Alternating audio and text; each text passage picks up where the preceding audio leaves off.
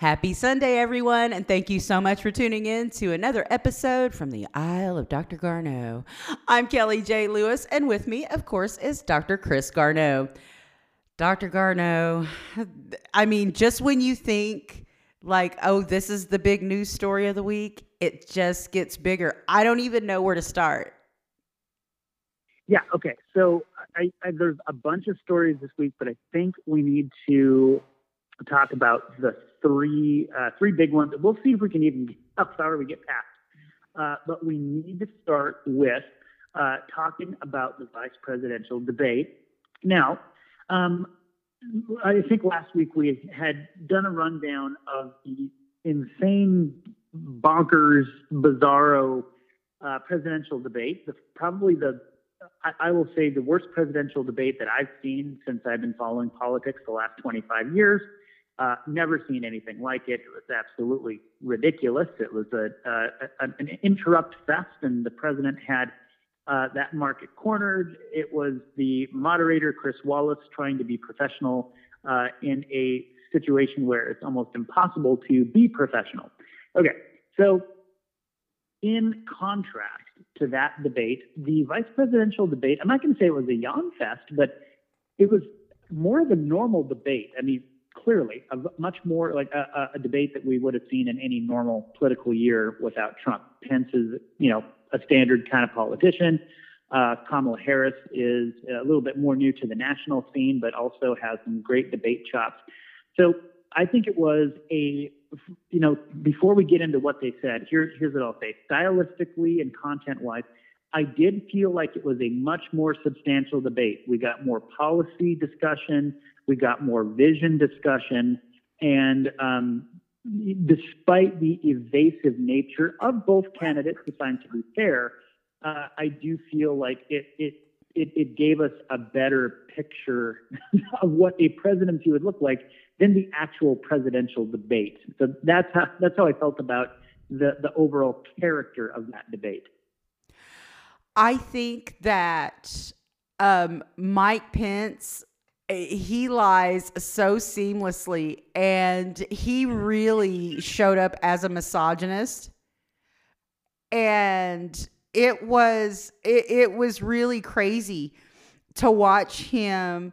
And I see all these memes. It's like that basically plays out in every boardroom, in every job, in everything is mansplaining. And he mansplained people of color to her. Right. Like, what? So there were several. Yes, there were several instances where and these were memeable moments where you could see Senator Harris. A lot of people are calling it, the smirk around the world or singing around the world or something like that. But you could see as a woman of color, and let's be very clear how historic this is. So she would be the first female vice president. She'd be the first African American vice president and the first Asian American vice president. That's a pretty big deal. So she's got a lot of sights on her. But yeah, you can see a lot of cases or a lot of examples where either she was being talked down to, there was a lot of condescension, or at least that's how it appeared. There wasn't nearly as much interrupting as we see with Donald Trump, but we certainly saw that. I feel like Mike Pence maybe he interrupted more than she did, I think, by the final count. So it wasn't necessarily the interrupting, but more of what you said, Kelly, where you could see him kind of not really listening to her and using that condescending kind of tone. And, if one of the analyses that I've seen is maybe that she underperformed, I don't think she did. I think she had to do what she needed to do, which is she was very aware that she's a woman of color on national television, and she needed to, basically be able to respond in a way where she didn't raise her voice, where she didn't seem angry, where she didn't, but she did take a few moments to say, excuse me, I'm talking, those kinds of things, and try to assert herself. But I feel like as a woman of color, she really needed to walk a fine line in terms of how she could respond to that situation and not shake public perception, in the intersection that she exists in. And not just for her, but for Joe Biden. And for the whole overall, I mean, there's absolutely no way that she could have gone in there and gone after his jugular. There's no way. I mean, they're already saying, Trump was like, oh, she's just a nasty woman and that was horrible. It's like, wait a minute. She did not go after him. She went after him more with her eyes and her looks, like, I just can't even believe that he's sitting there saying this to my face kind of thing. But she was the consummate professional. She handled, you're right, she handled it the way that she really needed to. She bolstered the campaign rather than having people walk away from that saying, oh man, she, like they talked about her after Brett Kavanaugh. I think that she really did what she needed to do. And we know that the star of the whole thing was the fly. I wanted one of those fly swatters. I didn't get one. Yeah, no, I didn't either. I guess they sold out. I went to look for them the next day and they were gone. It was Truth Over Flies is what it was called. So Mike Pence, of course, he's not nearly as old as Trump or Biden, but he's got silver hair. And that's nothing against him. A nice looking guy. But anyways, he had a fly caught in his hair there it was fascinating. It was towards the end of the debate. I think the fly was there for maybe a good two minutes and 15 seconds. Okay, there you go. We've got the tally on it. And Mike Pence wasn't really moving his head during that time, and myself included, a lot of Americans apparently went to go up to their TV screen to see if there was a fly on it. Because it was so still. It just like at that point, a lot of people had checked out so much that they're like, "Wow, is that a fly?" Because Kelly, I got a bunch of texts from people. Is that a fly? Is that a fly? And then I looked on my social media, my Facebook and Twitter. Is that a fly? Is that a fly? And so it produced probably some great memes. One of the best that I've seen is a meme with the captioning, "Oh, great. Now the fly has to go into quarantine for 2 weeks," because, of course, Mike Pence has been in close contact with people who have tested positive from COVID. Not to get too far off the topic of the debate, because, of course, the White House is apparently ground zero for a COVID outbreak now. So, but yeah, that was quite entertaining. So let's pull back to the debate. We can get back to the White House and Trump, and we're going to have to before the end of this. Just a few points that I wanted to bring up. So Mike Pence evaded a lot of questions, and I'm going to be really fair. Kamala Harris did too, but she had one big job to do, and that is to preserve Joe Biden's lead. And he currently has according to 538.com, a 9.5 point lead at the most modest. Now that is the most modest projection that they have, 9.5 points, which is double the lead that Hillary Clinton had at this point, a little bit more than. Some polls show him as ahead by as much as 16 points. So this is do or die time for the Trump-Pence team. All Harris had to do was go up there, defend Joe Biden as a candidate, not make any major gaffes. Again, reiterate the position that she has, and I thought she did it beautifully. She did everything she had to do. Mike Pence, on the other hand, his job was to turn the tables, to make Kamala Harris seem radical, and Joe Biden by association, to show that they're in cahoots with groups that conservative groups don't like, and he had to do that. I don't think he quite accomplished that. I'm not saying he's a bad debater. He's actually much skilled relative to Trump, much more skilled. But looking at the polls, women, I just saw the gender breakdown. Women thought that Kamala Harris won hands down. It was 60-some to 30-some%. I think it was like 62 to 37%.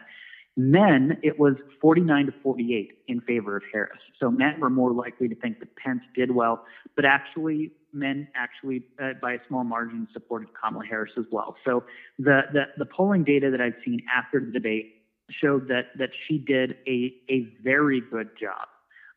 And I agree. I don't think that it was, one candidate completely obliterated the other one.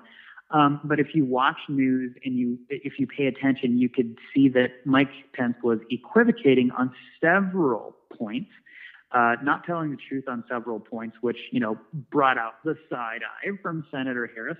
And also just wouldn't answer questions. The biggest one for me was at the end asking, will a Trump-Pence ticket honor the Electoral College and, concede if they lose the election?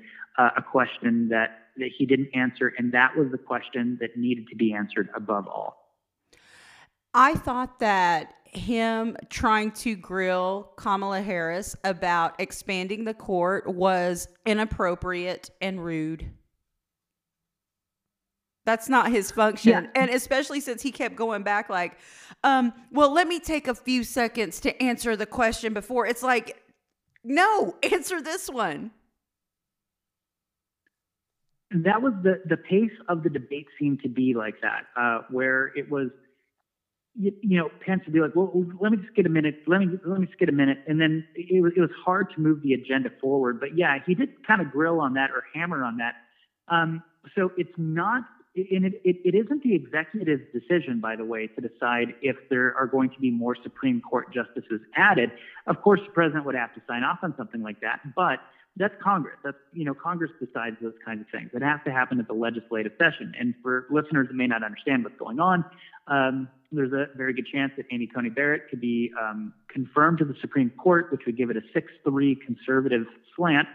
And one of the ideas that's been thrown out there is that, well, if Republicans aren't going to honor the rules that they had proposed only, 4 years ago, then Democrats need to be more aggressive. And one of the things that they can do constitutionally, it's not illegal, it's not breaking any laws of the Constitution, is to add more Supreme Court justices. The number 9 that we have is just the number that we've had for a while, and that's the number that we've kind of settled on. But that there's nowhere in the Constitution that says it has to be 9. So that's the conversation that's coming up. Should Democrats, if they are to control both chambers of the Senate, both chambers of Congress, House and Senate, if they should move forward and add Supreme Court justices. I agree. I don't necessarily know that is a question for Kamala Harris to answer. She's currently a senator, but that wasn't the role she was in that debate. And so that was one of the questions that was trickier for her. Honestly, Kelly, she didn't have to answer that one. I don't think she needed to answer that question, and she didn't answer that question specifically. And I didn't think it necessarily hurt her. I don't think Americans are really tuned into that right now. I think a more important issue is what's going to happen after this election when, if things hold true to what they are right now, if Joe Biden beats Donald Trump in a landslide, what is that Trump campaign going to do? Are they going to give a concession speech, which is the norm and the standard, or are they going to start kicking and screaming, getting courts involved and getting the Supreme Court involved? And Mike Pence gave no effort whatsoever to answer that. And I think that really hurt him in the polls for who won the debate. I think that was very telling. And one of my favorite parts of that whole debate was when Kamala Harris pointed out how they have packed the lower courts. That was like one of the highlights for me. I mean, the first time that she told him, excuse me, I'm speaking, I got up and shadowboxed a little bit. Yeah. And then when she started talking about packing the lower courts, she got another standing shadow box from me, because I was like, yes, those kinds of issues need to be brought out, especially since, I mean, they are actively doing that. And this thing with packing the Supreme Court or raising the number of justices is hypothetical. They're actually doing this. Right. And she also brought up that not one single African American has been appointed within those court appointments, and that matters. This is not to diminish the importance of the Supreme Court, because it's very important, but the lower courts affect us on a more sustained and important level in a lot of ways. And so the Trump administration, one of the things that they've really done, and it hasn't been highly advertised is they've really increased the number of appointees. And I don't think it's Trump going through each and every one of these. I think he's got a team of people who are like, we like this judge, this judge, this judge. And that, that is 1/3 of the government. When we think about the separation of powers or the different branches, that has a tremendous impact on the lives of people. So I also thought that was very important that she brought up the fact that, it's been, primarily white men, Amy Coney Barrett aside, who have been appointed to these positions. The other thing, and I think that was highlighted was the differences in economy that both candidates brought out, and really bringing to task something that the Trump administration has not been held accountable for, which is their tax cut that they approved along with the Senate and the House when it was Republican controlled, which has led to a $2 trillion deficit. And Republicans like to kind of tout themselves as the economically, fiscally responsible party. I thought she did a great job of pointing out that no, that's not the case. These tax cuts went to the wealthy. The middle class, by and large, has not felt them. And by the way, we have run up an enormous deficit because they cut these taxes, and now we can't fund the government. So I thought she hit in all the places that she needed to. But the point now, I want to get your opinion on this, and this is where Kamala Harris really shined, was the very first 20 minutes of that debate when it was all about the virus, all about the coronavirus. And I thought she did a great job of highlighting the fact that Mike Pence is the head of the coronavirus task force, and that the United States is lagging behind the rest of the world in its response to the coronavirus. And Mike Pence's only response, which I thought was really weak, was, well, we trust the American people to make the best decision. We're not going to mandate anything. We're going to let them make their own choices. And, the president makes his own choices. And if the president hasn't been wearing masks, and, if we didn't tell the truth, it's because we're trying to protect the country. I thought he put on the strong guy face when he said that, but you could tell he was really, under fire during that time, because if there's something that he and the president has been particularly weak on in polling, it has been the coronavirus response. So I thought she did really, really well in that first segment there that focused on the pandemic. I like to watch the debates and the pre-debates on C-SPAN because there's no frills. There's a little bit of commentary, but mostly it's just studio stuff until they're ready to go live. And then it just goes and it can kind of get boring. I'll admit that, waiting, and there's not all the network fanfare. But once she started, and the first words out of her mouth were what an epic failure this administration was in its coronavirus response, that's when I sat up straight. I was like, oh, here we go. She's ready. And I knew that they would both be very prepared. I figured that this would be a more, I don't even really want to say civil, but more along the lines of professional politicians. Yeah, I think that's a fair assessment. Absolutely, 100%. And I think Senator Harris, one of the things she did really well is outline the facts that we saw. So one of the things that has happened, and let's go ahead and make a little bit of a shift from the vice president to the president here, but she did bring up the fact that President Trump was in Walter Reed Hospital, received some experimental kinds of treatments apparently for the coronavirus. From what we know, even if he tests negative, which I think someone in the White House tried saying he was negative today, you have to have negative tests for many days in a row, a week up to 2 weeks before you're considered clear and not contagious in any way. Left Walter Reed Hospital, went for a little joyride. That was interesting, where he had all these supporters and detractors, a lot of supporters out there outside of the hospital with signs, and decided he wanted to go on a little parade and wave at them from the car. So he gets Secret Service agents to take him out so he could, ride around in this car and wave at everybody. And then the next day decides he's going to go back to the White House. And of course, we all saw the great visual optic of him stepping up onto the balcony of the White House, removing his mask, and then entering, I think it was the residence part. But from what we know, he's been back in the Oval Office. He is One of the things that Senator Harris said is, "What are you doing there? What is going on? You have an individual who is infected, who has this virus, and has no particular interest in protecting others around him." I thought she did a great job of hitting that home. But also, let's talk about that. What is going on with Trump? It's this big, chest pounding bravado. I defeated COVID on my own. I don't need the mask. You don't need to be afraid.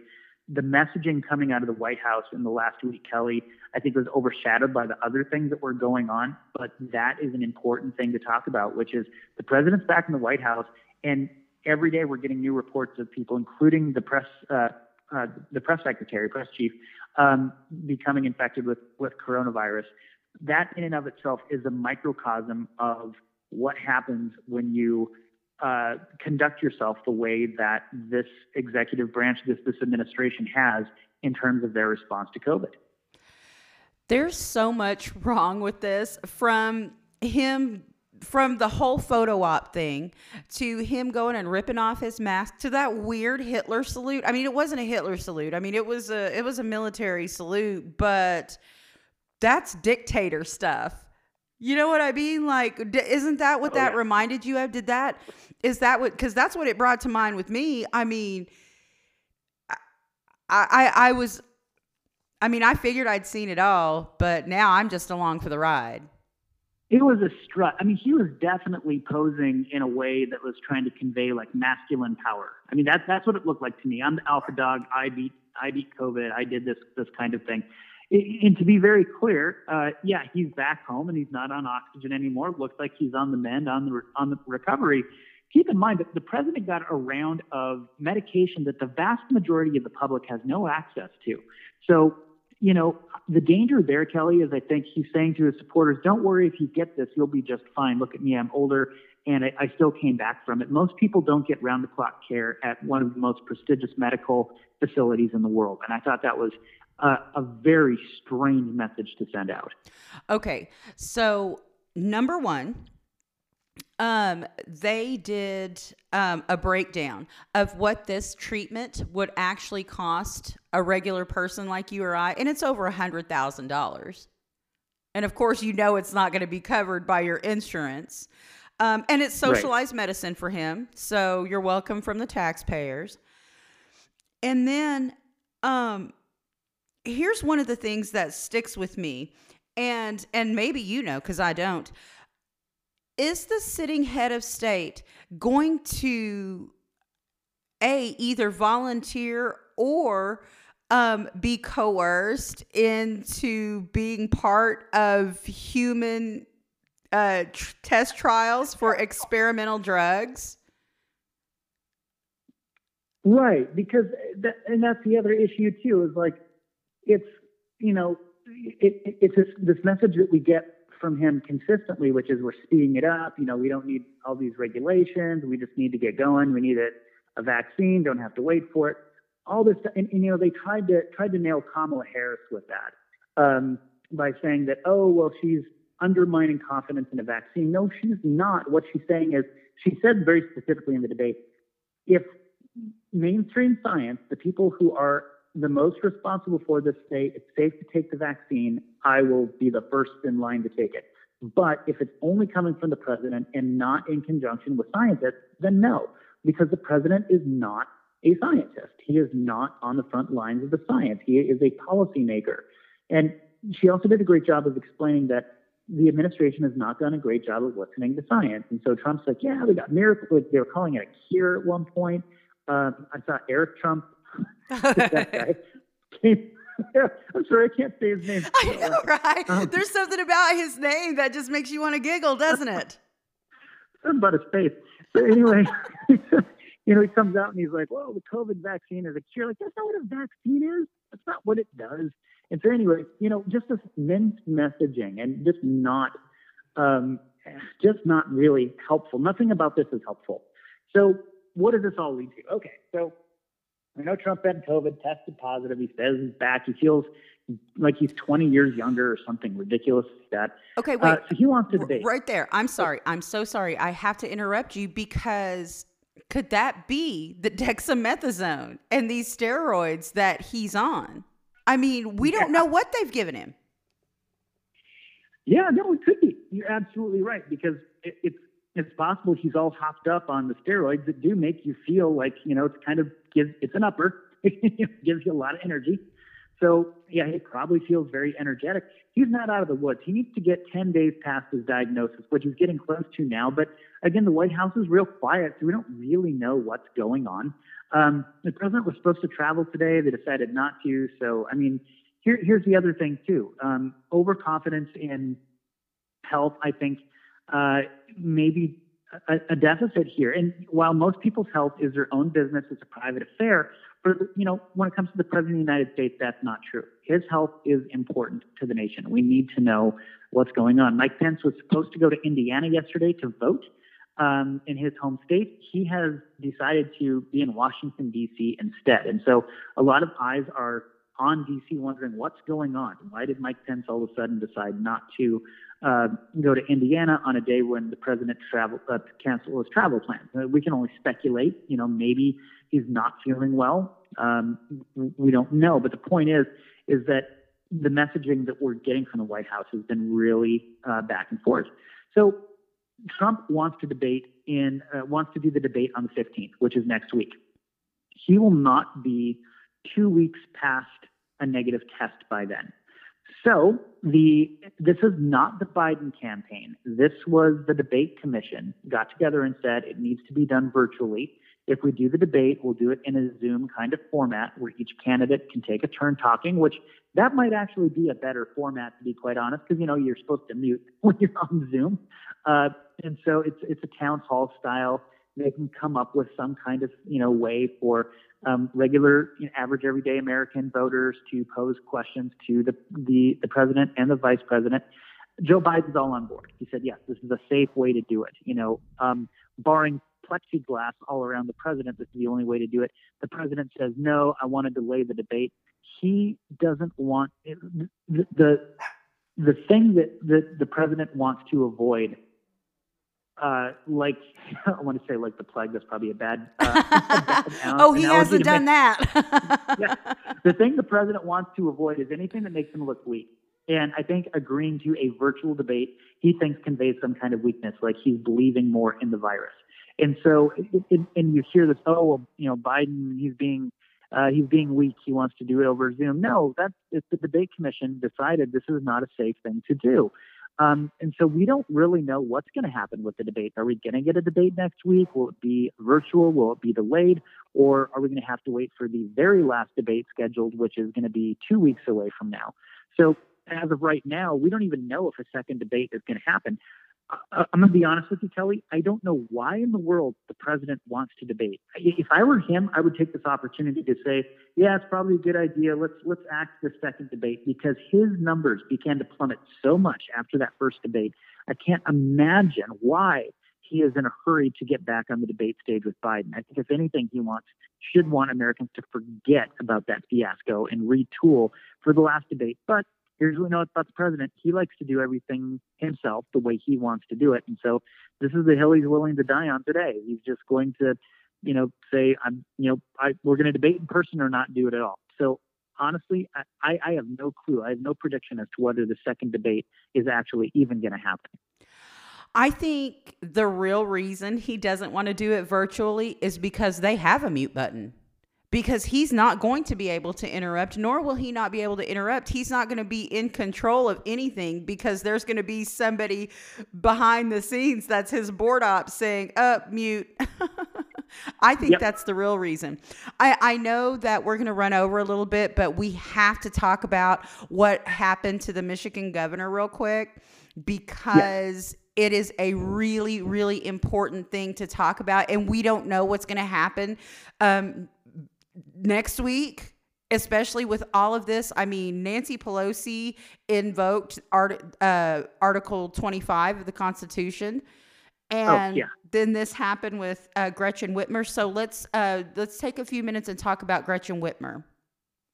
Yeah. So now in a normal news cycle week, this would have dominated. This would have been like a 2-week story. 6 individuals have been arrested by the FBI, which, hey, way to go, FBI. They did it. They've been tracking 6 individuals and 7 others who have been implicated.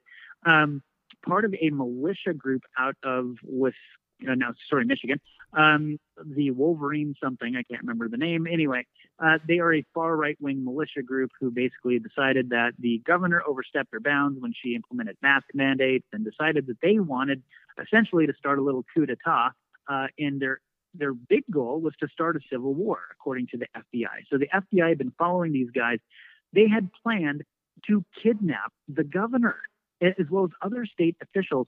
And we know that they had in their possession, or at least plans, I can't remember if they already had it or they were in the process of getting materials to get some serious explosives. So these guys were not just talk, it wasn't big talk. They actually had plans underway, and the FBI intervened. I love I saw the press conference they had.